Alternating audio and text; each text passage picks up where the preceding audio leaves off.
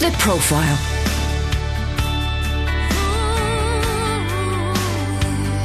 You're listening to Premier Christian Radio. Where faith comes to life. Now, you may not have heard of the guitarist Mike Brown, but you will have certainly heard some of his music.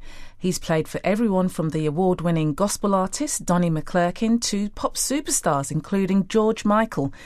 Mike Brown was brought up in the church, fell into music, fell out with God, and ended up leading prayers every day for one of the pop industry's biggest superstars on a world tour. He talks to me, Charmaine Noble-Mclean, about his life story and the challenges of being a musician in the Christian and secular music industries. But first, let's hear what he's got to offer.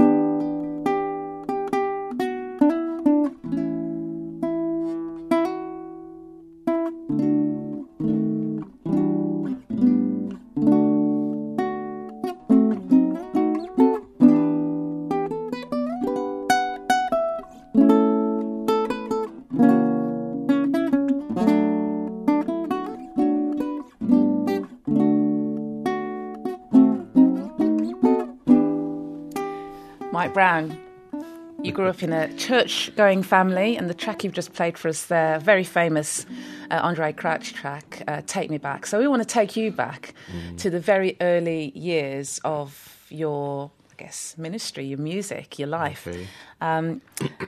You grew up in a church-going family. I did. What's your earliest memories?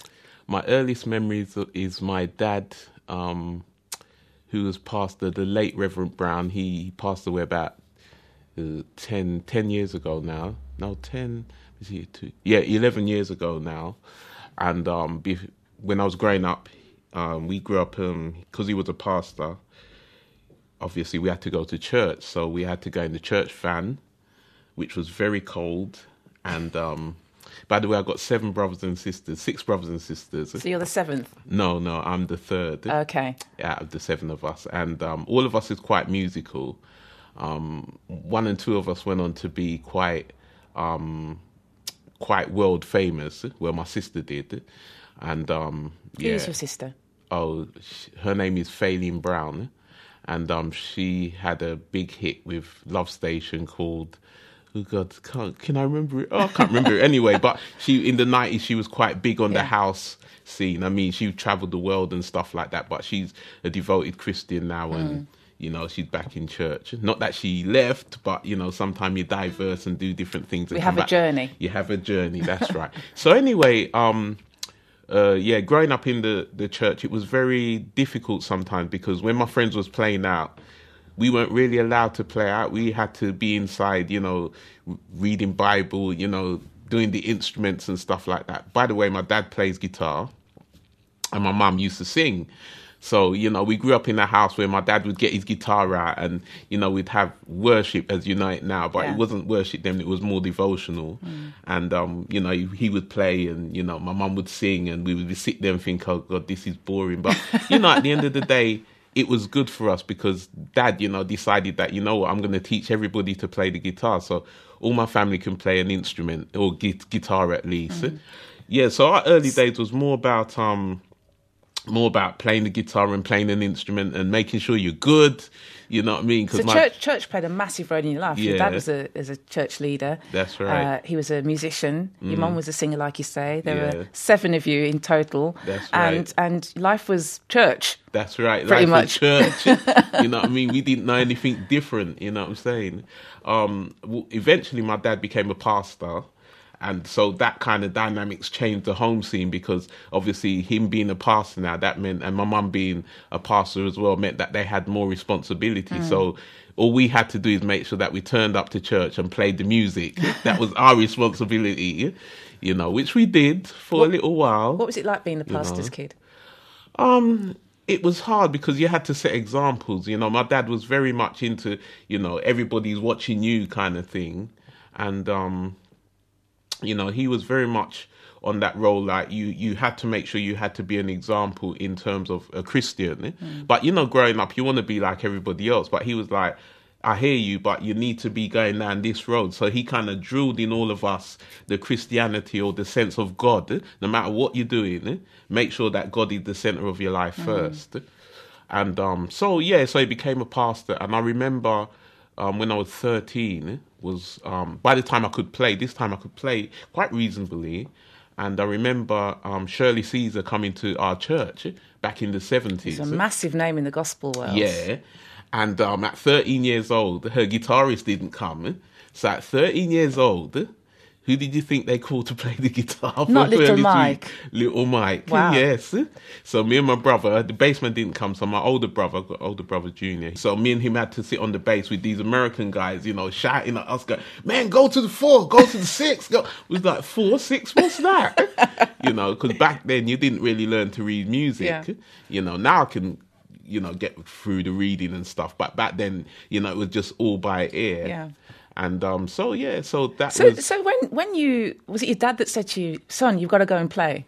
Well, yeah, he was the pastor of the church, him and another Did you realise how significant a moment that was? Did you realise how big she was? Or was it just, oh, great, I've got to go and do this again? No, in fact, it was an excitement, but I didn't realise how big she was because back then, I was quite young, so I didn't really understand the dynamics of who was this in gospel and who was that. All I knew is that she was coming to our church. She was a big-time singer with the Caravans, I think it was, and, she had a few songs out at the time, and I thought, okay, well, she's coming and it's convention, so I'm going to go there and I'll play. So we played. And it was really good, So that was my first kind of introduction to playing.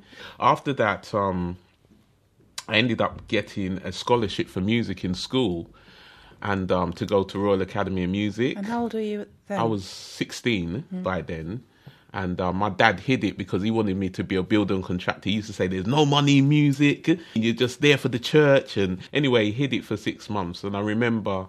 I was on a business course in college and I was doing well, and I remember I found it in his wardrobe. I went in there, he said, "Michael, go and get me one of my jackets," and I went in there and I saw it, the letter fell and it had my name and it opened it and I started to cry.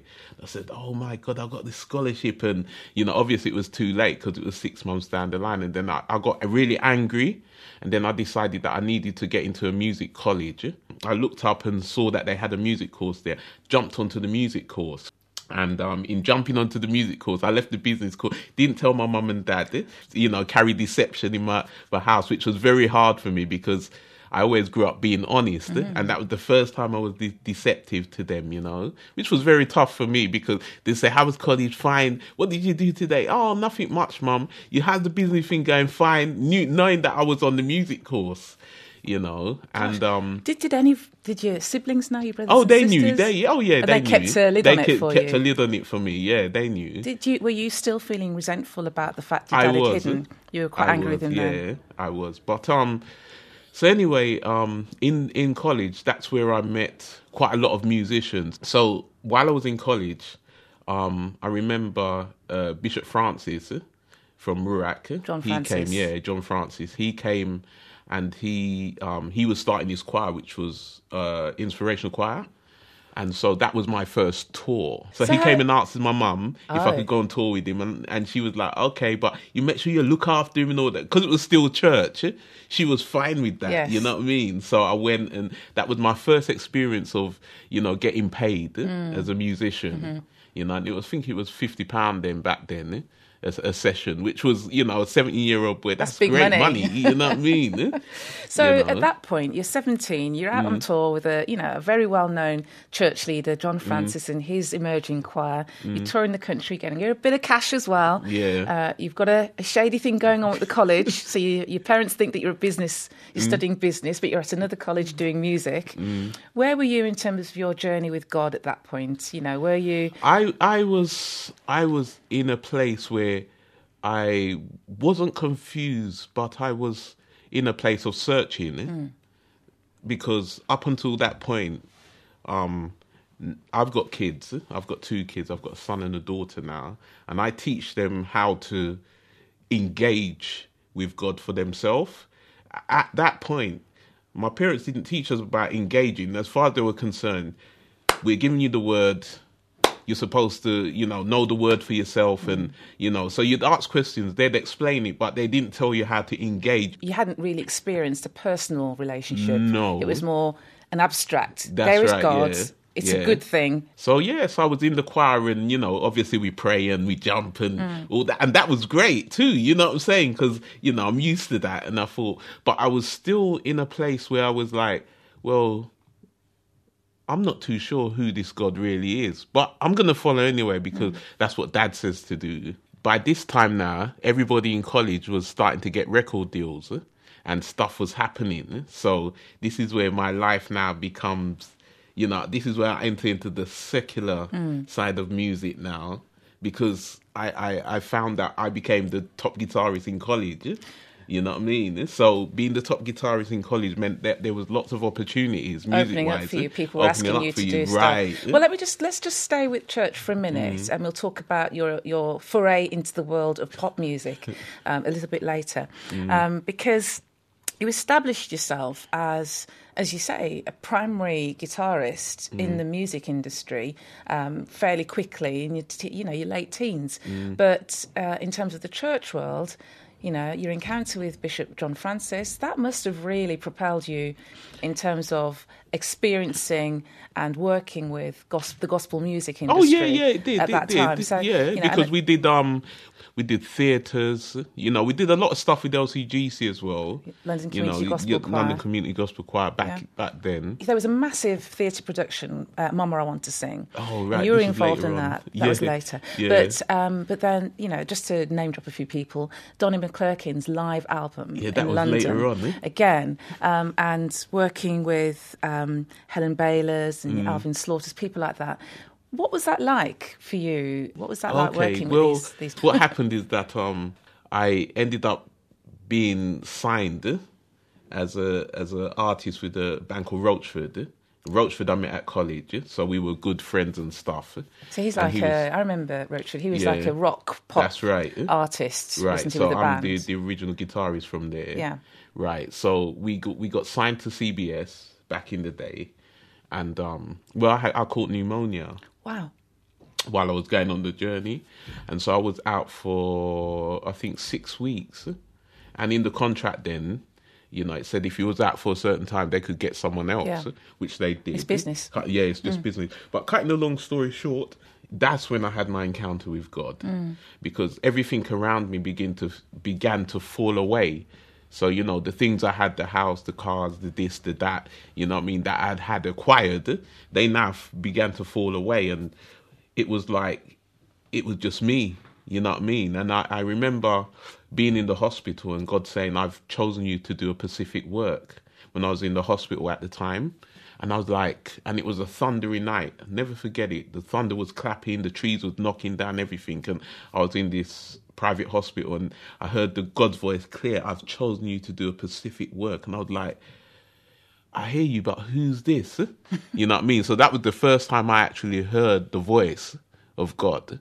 Anyway, after that and falling away from Roachford and stuff like that, losing everything. What did you think he meant? What at that point, what did you think this mystery voice was meaning by this specific work that he wants you to do? Well, at that point, I was in a place where all I was thinking about was the record deal, the contract, getting back to my job, getting myself well again, you know what I mean? That kind of thing. Yeah. So my head wasn't even in God's business. It was in the world's business.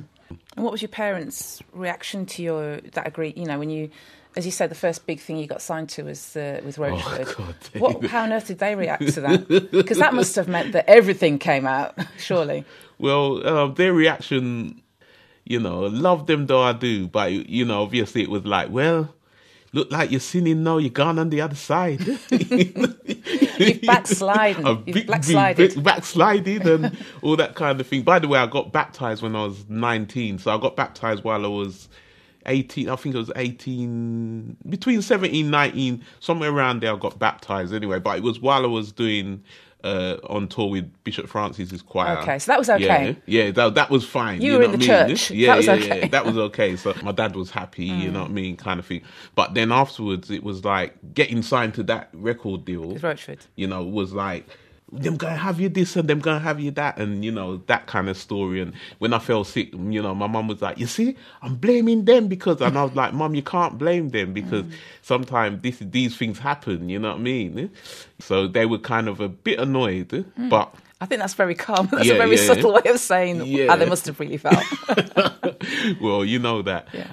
And so then I was on my own. I didn't know what I was going to do. Never had a job before. You know what I mean? Went on the dole. People would recognise me at the dole office and say, you're that guy, you're that guitarist from... you know what I mean? And I felt so ashamed. Huh? How did that feel when you were man, I was a broken person. In fact, I gave up playing for a whole year after that. After I went to the dole office and that guy said what he said, I just stopped playing. Wow. You know what I mean? And I went and I was doing odd jobs here, odd jobs there, that kind of thing. Did you hide Did you hide who you were? Did you try and... I did back then, I did. But, a few people recognised me and I was trying to, I denied it. I walked in denial for a little while, you know what I mean, and stuff. And, you know what I mean, I just kept out of the limelight or the sight of people. So I didn't go anywhere. I didn't do any, I didn't do nothing. I just stopped playing, you know what I mean. And I was hidden in the background, you know what I mean. And my dad had a minicab office by then. He was kind of co-sharing a business at the time with another guy, and so I just went to work for them, you know what I mean, as a controller and stuff like that. Shortly after that, Pastor Lorna Wade decided to find me, and she, rang my mum's house and stuff like that. My mum would tell me, this Lorna Wade, this woman keep calling here. Why she keep calling her? To my mum. Eventually, she caught hold of me and she said, Michael, I need you to come and play for me. And I was like, look, I don't play guitar no more. She goes, really? She goes, I don't believe you. And she'd phone every week, took a whole year. A year? Someone's calling you every week at the same time? Yeah, but you have to remember, I was broken. So, when you're broken, it's almost like you can't even hear what the person's saying, because I couldn't hear her. I heard what she said, but I didn't hear her.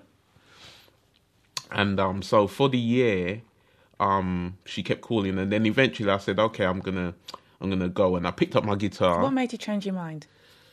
I don't know. It was just something she said. I think she said something like, "I think you was here to play the guitar, Mike. You was put here to do that. So don't deny it." Something like that. She said. I can't remember. Something to that word. And I said, "Okay, I'm coming." Came to the rehearsal, and I was terrible. I couldn't play what I could play. My hands was all over the place. I couldn't do anything. And she went, "That was really good, You know what I mean? She said, "Come to the gig." So I turned up at the gig, and obviously Noel Robinson's there, Guitar Glory. That time he was in the heights of his guitaring. Andrew Smith is there, height of his guitaring. And then there's me, and everybody comes in there, Mike Brown's here, And I'm thinking to myself, why did I say yes? And that was one of the worst gigs I ever played. I was terrible. Yeah. You know what You I mean? hadn't done it for a while. I hadn't done it for a while. And I felt the pressure. They came and patted me on the back. But, some people was laughing and saying, "Boy, I thought he was better than that," back in the day and stuff. And I really felt broken again. But it was a different kind of broken this time. It was almost like a broken that sent me to God. You know what I mean? Because this time now I decided to pick up my Bible. I just started to read, and then it was like the words became true to me, you know what I mean, in the Bible. And it was like I began to find my way back. It was almost like in that time, God said to me, I heard him again. He said, "Nah, this is the time to practice." And I said, "Okay, I'm going to practice." So I started to do 8 hours a day back then. And part of the 8 hours a day was reading my Bible and just practicing. I was on the dole back then. You know what I mean? Really went back in 8 hours. You went to work. Yeah, I went to work. Yeah, I was. When I say I was a mess, I was a mess. Where were you living at the time? Were you living with your parents? No. I was living with my sister at the time. I was living with my sister, my older sister, and then things happened there, and then I had to move. My brother came round and he told me of a choir that was performing in Scotland, and they needed a guitarist. So I said, I'm not really bothered. So I said, "No, come back, come and play." So I came down, and in the choir was a friend of mine. Guess what his name was? Michael Brown. Right? So this is how God works. So anyway, he turned around and he's playing the keyboards, and he goes, "Yeah." He goes, "Mikey, where do you live?" So I said, I said, pardon me? He goes, would you like to come and live with me? And he's playing the keyboards, playing some nice chords. And I'm like, huh? And he goes, yeah, I got a spare room at my house, you know. You can come and move in with me. And he just kept playing. And I Just went, out of the blue, he said that? just out of the blue. Wow. Right? So I went in and moved in with him. And I remember every morning he would get up at 6:00. Yeah, we're going to have prayer meeting. I was like, what? Prayer meeting? Yeah, we're going to pray 6 till 7, man. And I'd get up and he started in my room. He'd go, Father, in the name of Jesus. And he'd be praying in my room. You know what I mean? You couldn't escape. I couldn't escape. So at 6 till 7, he'd pray. You know what I mean? And then he'd go to work. And then... Were you engaged in that at that point? Or did you just do it because... No, he just did it. But were you engaged No, in I that? wasn't. Not at first. You know what I mean? Because I didn't understand it. You see what I'm saying? And then eventually I started to engage as the weeks went on and stuff. He was good because I didn't have a job at the time. And he rented the room to me for free until I got a job. Yeah. And so I got a driving job back then. And... so I was able to, give him something. But by then, my Christian walk now was getting stronger. Yeah. So he kind of led me back to the Lord, kind of thing. And while he was praying, he said, you know what, Mikey, we should pray for a wife for you, So I was praying. And at the same time, my wife was in this choir that my brother had introduced me to. So that's how I met my wife, was in that choir. God spoke to me clearly and said, she was my wife, Claudette. And... God gave her a dream about my name. She didn't really know who I was, but he gave her my name, Michael Brown. Said that was your husband. And she didn't get you confused with the other Michael Brown? No, because he was getting married to somebody else. Oh, right, anyway. okay. So it was the one that was left behind, the other Yeah, the one that was left behind me. Yeah. So so that's how that came. So between the two of them, they kind of got me back on the right path. Wow. And then I had an encounter about 2 years. This was about 90 to 91. And I think 92 was when I had an encounter with God where God told me to give up everything. I spoke to Claudette and she said, were you married by then? No, okay. we were dating. We were dating. Courting then. We was courting, yes. Courting. And so at the time, she said to me I should go and see a minister who was passing, traveling minister. I can't remember his name now. So I went to see him. He was passing through town and I went to see him and he said, well, if God's telling you to do that, you need to give up everything.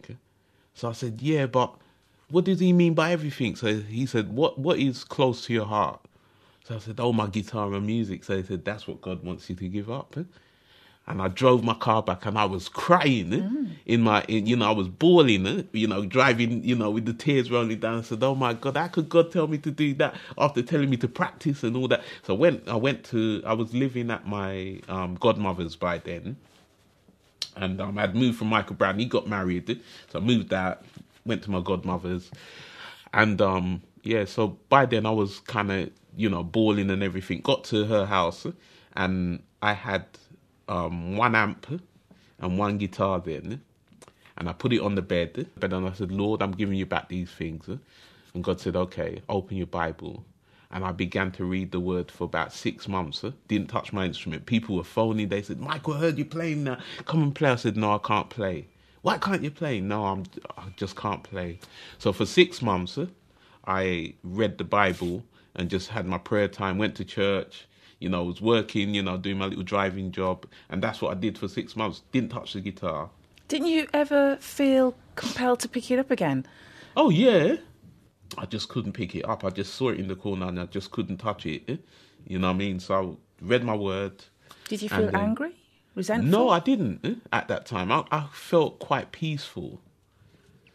Because in that time, in that 6 months, I was at a church and...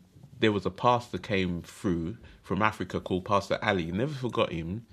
And I came to the back of the church. I was sitting at the back. He called my wife out now, Claudette. He called me out. So he said, I'm gonna tell you what God said to me. He said that he's gonna take you across the nations. He's going to take you across the world. You're unique in what you do.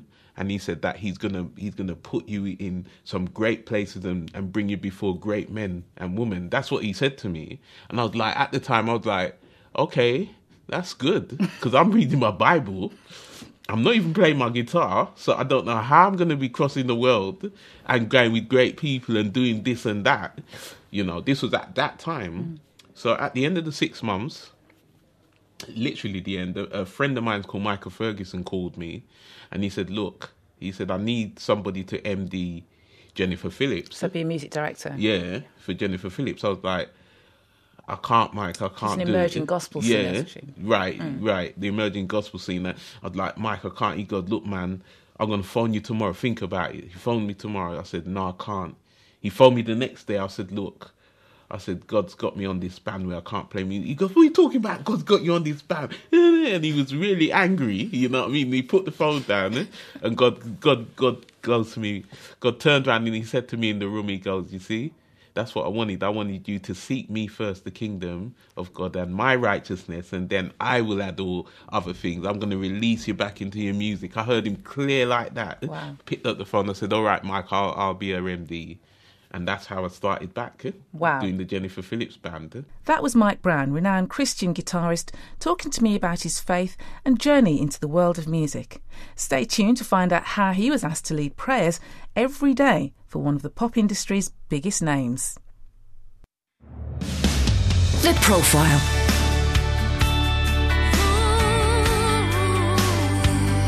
You're listening to Premier Christian Radio. Where faith comes to life. Today's edition of The Profile was recorded before the death of George Michael. You're listening to The Profile with me, Charmaine Noble-Mclean, and today's guest is Mike Brown, a renowned guitarist who's been sharing how, as a young Christian, he got involved in the music industry and ended up working with pop stars including Roachford and Gabrielle in the 1990s. He became ill and lost almost everything, only to find a renewed faith in God. Here he talks about working with one of the biggest names in the pop world, George Michael, and how God opened a door for him to share his faith with that superstar.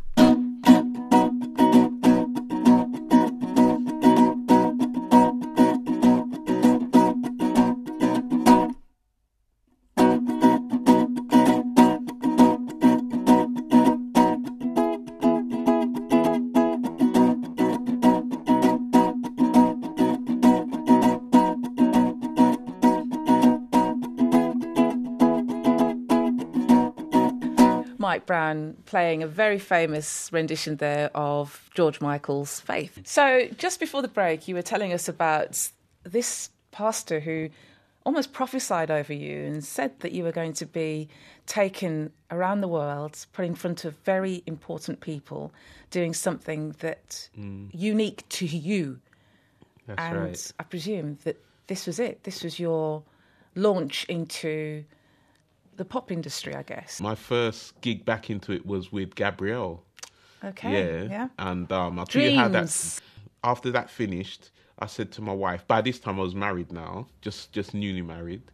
I said to my wife then. I said to her, it'd be nice to work in the theatre, So this was around Christmas time. So Christmas Day, I get a call from Basil Mead saying, "Hey, Mike."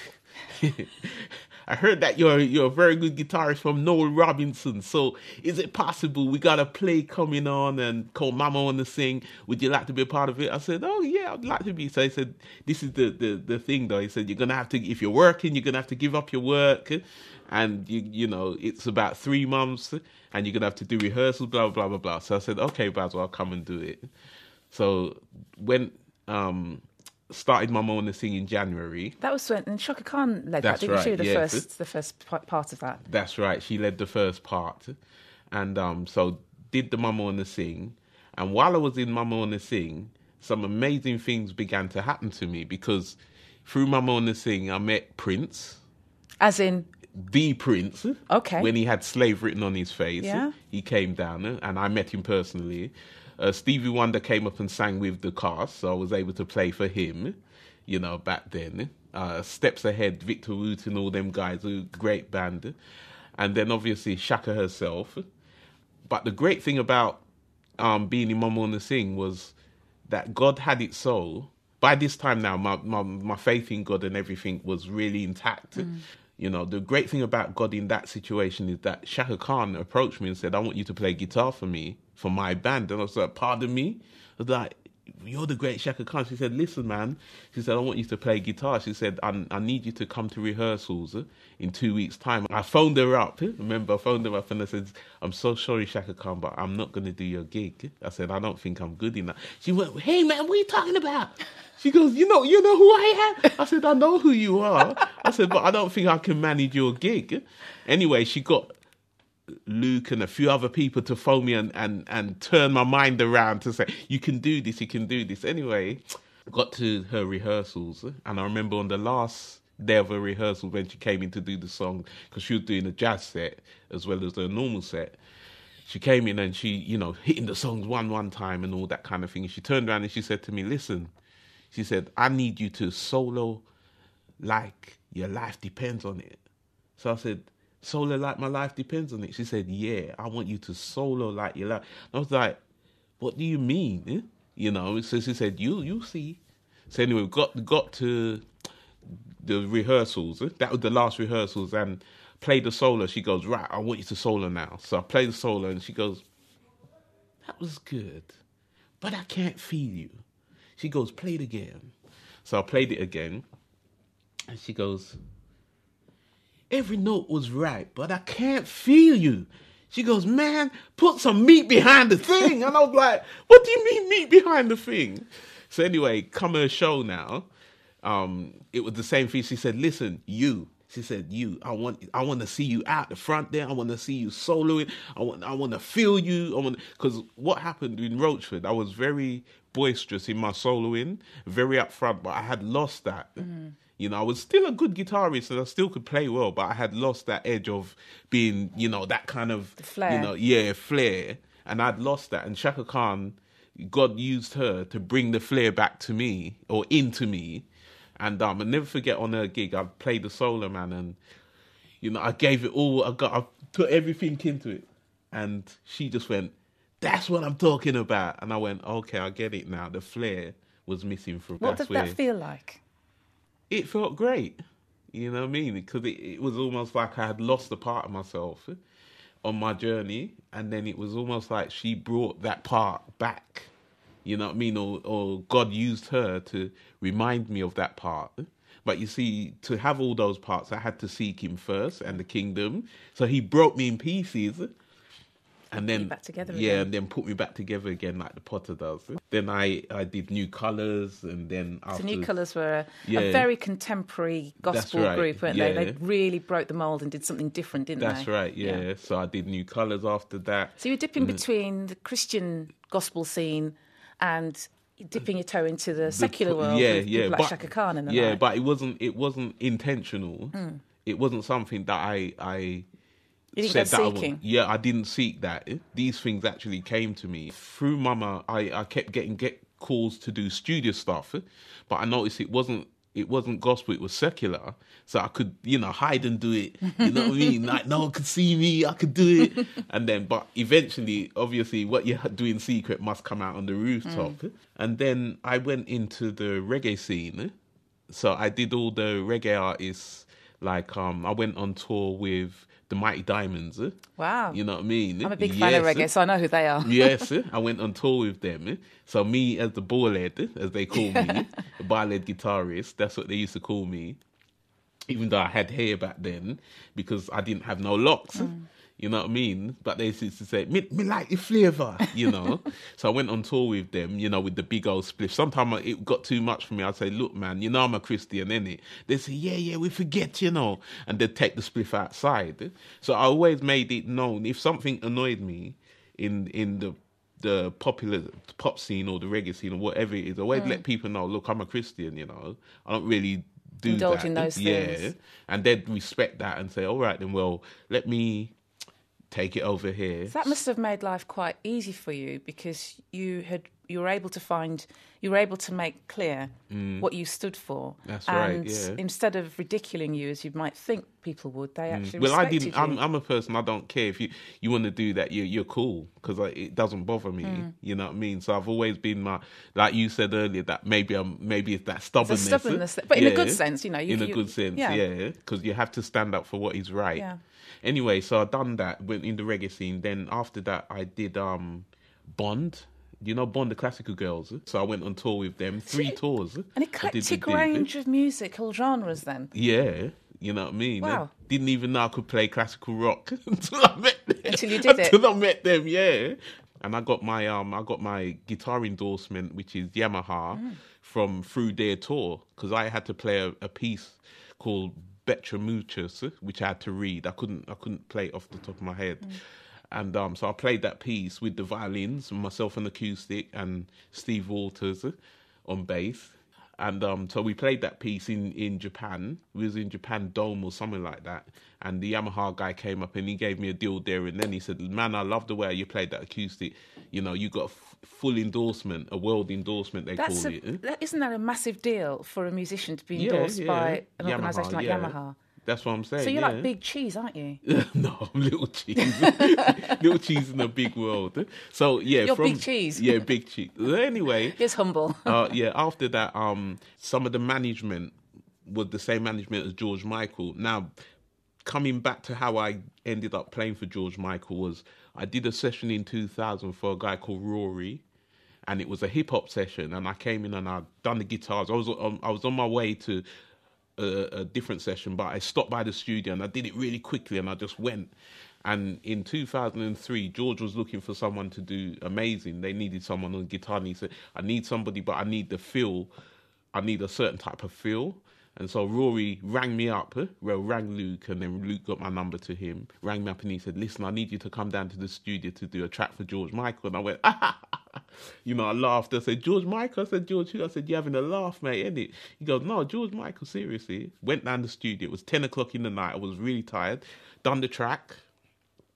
Left. 2 weeks later, I get a call from the management saying George Michael wants to meet me. I was like, pardon me? He goes, yeah, George Michael wants to meet you. So go down the studio, meet him. You know what I mean? He says, oh, my name's George. I said, George Michael. I said, oh, my name's Michael. He said, right, come in. He goes, really love your feel on the guitar, but I didn't like the way they put it in the track. So we're going to start the track again, strip the track, just the drums. And he said, right, I want you to play these rhythms. So he sang the rhythms to me. And so I played them. And he said, oh, I like that. And I came back the next day and he said, you know what? He said, you had me laughing the whole night. He said, I want you in my band. So I said, really? So I said, yeah, I want you in my band. Then he asked me the question. He said to me, do you believe in anything? So I said, yeah, I believe in God, you know. So he said to me, what do I think about, you know, gay people? So I said, at the end of the day, we're taught as Christians to love them. We can't judge them. You know what I mean? The Bible says one thing, but all we've got to do is love them. So he sat there and he said, I like that answer. I really like you. So he said, I want you on my tour. So I said, really? He said, yeah. What happened on the tour now was that he allowed me to pray. We had 110 gigs and I was able to pray before every gig. Who were you praying with? Him. He stood there for 20 gigs with the rest of the band and I'd pray with everybody. Wow. Yeah. So did faith come up in conversations with him on a regular basis? Not really, because they kind of kept us away in terms of the only time I was able to speak with him was when he called for the band. Mm-hmm. But most of the time the management kind of kept us kind of away and that's normal, you know what I'm saying? Mm. You know, but, you know, I got to speak with him and stuff, especially in the studio. We'd have great conversation, you know what I mean? When you reflect back on parts of that story there, where George Michael asks you, do you believe anything? I mean, it sounds like he knew something that's different about you. Yeah. For him to have asked that. And the fact that he wanted you to pray with him and the rest of the band before every gig. When you reflect back on that, what do you think God was doing there? I think that God was allowing me to sow a seed, you know. And yeah, I just believe that sometimes you get prepared for things, and I think I was prepared for that moment. You know what I mean? I mean, I got condemned by people in the church and stuff like that. I'm not going to lie to you.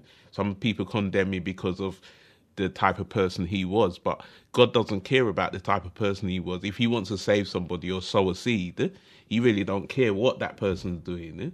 But he needs somebody to go out there and be the person that can sow that seed. And that's my job. My job is not to Bible bash him, but just to sow the seed. You know what I mean? And I think as a gospel musician or as a person who's a Christian who works in that environment, sometimes we get it so wrong because we want to go on Bible bash and, you know what I mean, God done. But sometimes God doesn't want that. He just wants simplicity. Yeah? You know what I mean? And that's the key to bringing someone to Christ. I mean, someone got saved on the tour. Yeah, somebody got saved on the tour, and God used me to bring the person to church.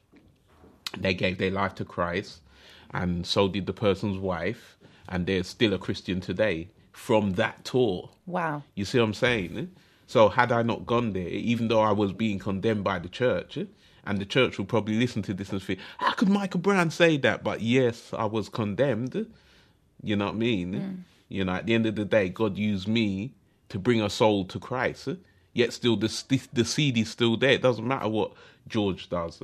You know what I mean? The seed is still there. You know what I mean? Who knows what happens next? That's right. And all we got to do is pray for him and make sure that he's well. You know what I mean? When you were going through that period of working in the pop industry and with artists of different shades, I guess, and flavours, and, you've had an amazing opportunity to work with such a variety of people. Did you ever feel, what am I doing here? Or did you have that resilience to know that God's brought me here for a reason? Well, every gig before I took it on back then, I used to pray and ask the Lord if it's His will that I should be there, and if He said no, I'd leave it, no matter how much money they were giving me. And if He said yes, had you done that? I've walked away before. Yeah, I've left people's gigs before. Yeah, and just said I've been busy. You know what I mean? But, I normally pray and I ask him and he will give me an answer, you know what I mean, to say yes or no. I mean, it's different now because, you know what I mean, I can almost tell if I'm supposed to be doing something or not. So sometimes I don't even check with him. I just know if it's the right. Yeah, I can discern. My discernment is very strong now, but back then it was not that it wasn't strong, but when you're younger, certain experiences you don't experience yet. So you still have to check with the Lord, am I doing the right thing? You know what I mean? And he just said, yeah, go ahead. You know what I mean? Why do you think, I know you're not just a gospel musician, clearly not. You're able to lend your hand to all sorts of music. But the pop industry seems to have a love of gospel. And I watch TV and recognise a number of musicians, singers, who I know are church-going people. What is that affinity? What is that? Why is it that the gospel, people who carry the cross, people who love Jesus, why are they so attractive to the pop industry? Why do you think that is? Do you mean the people who love Jesus, or because I talking for myself, that industry never attracts me. No, what I mean is, as a secular artist, you mean as a secular artist? Yeah, they want the anointing. They want what they. Do they know that though? They don't know that, but they just want what God has because God has the best things. So you see what I'm saying? And Satan knows that the best music is in God's house because you have to remember Satan was with God in the heavenlies. So because he was with God in the heavenlies and he was all music, it's obvious when he was a fallen angel now, he's in control of the music industry, but he knows that there are some cherubs in the God's house that he could do it to make himself millions. So he will draw them out of God's house, put them in this, put them in that, make millions, but they won't make millions.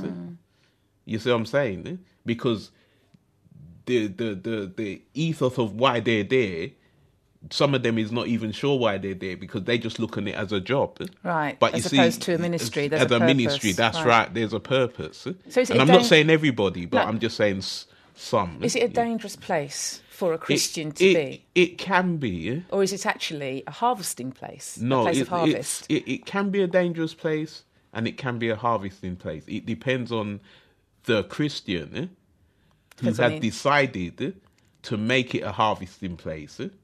You see what I'm saying? Because not everybody is going to step out there to make it a harvesting place.